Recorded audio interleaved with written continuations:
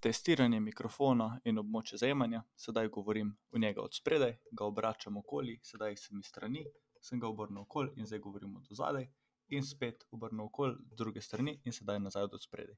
Sedaj sem ga obrnil tako, da govorim na vrh mikrofona, tako kot je mogoče dejansko zamišljeno, in zdaj bomo še testirali proximity efekt. Govorim čisto blizu mikrofona, in govorim zelo, zelo tiho, samo toliko, da testiramo, kakšen je zvok od blizu.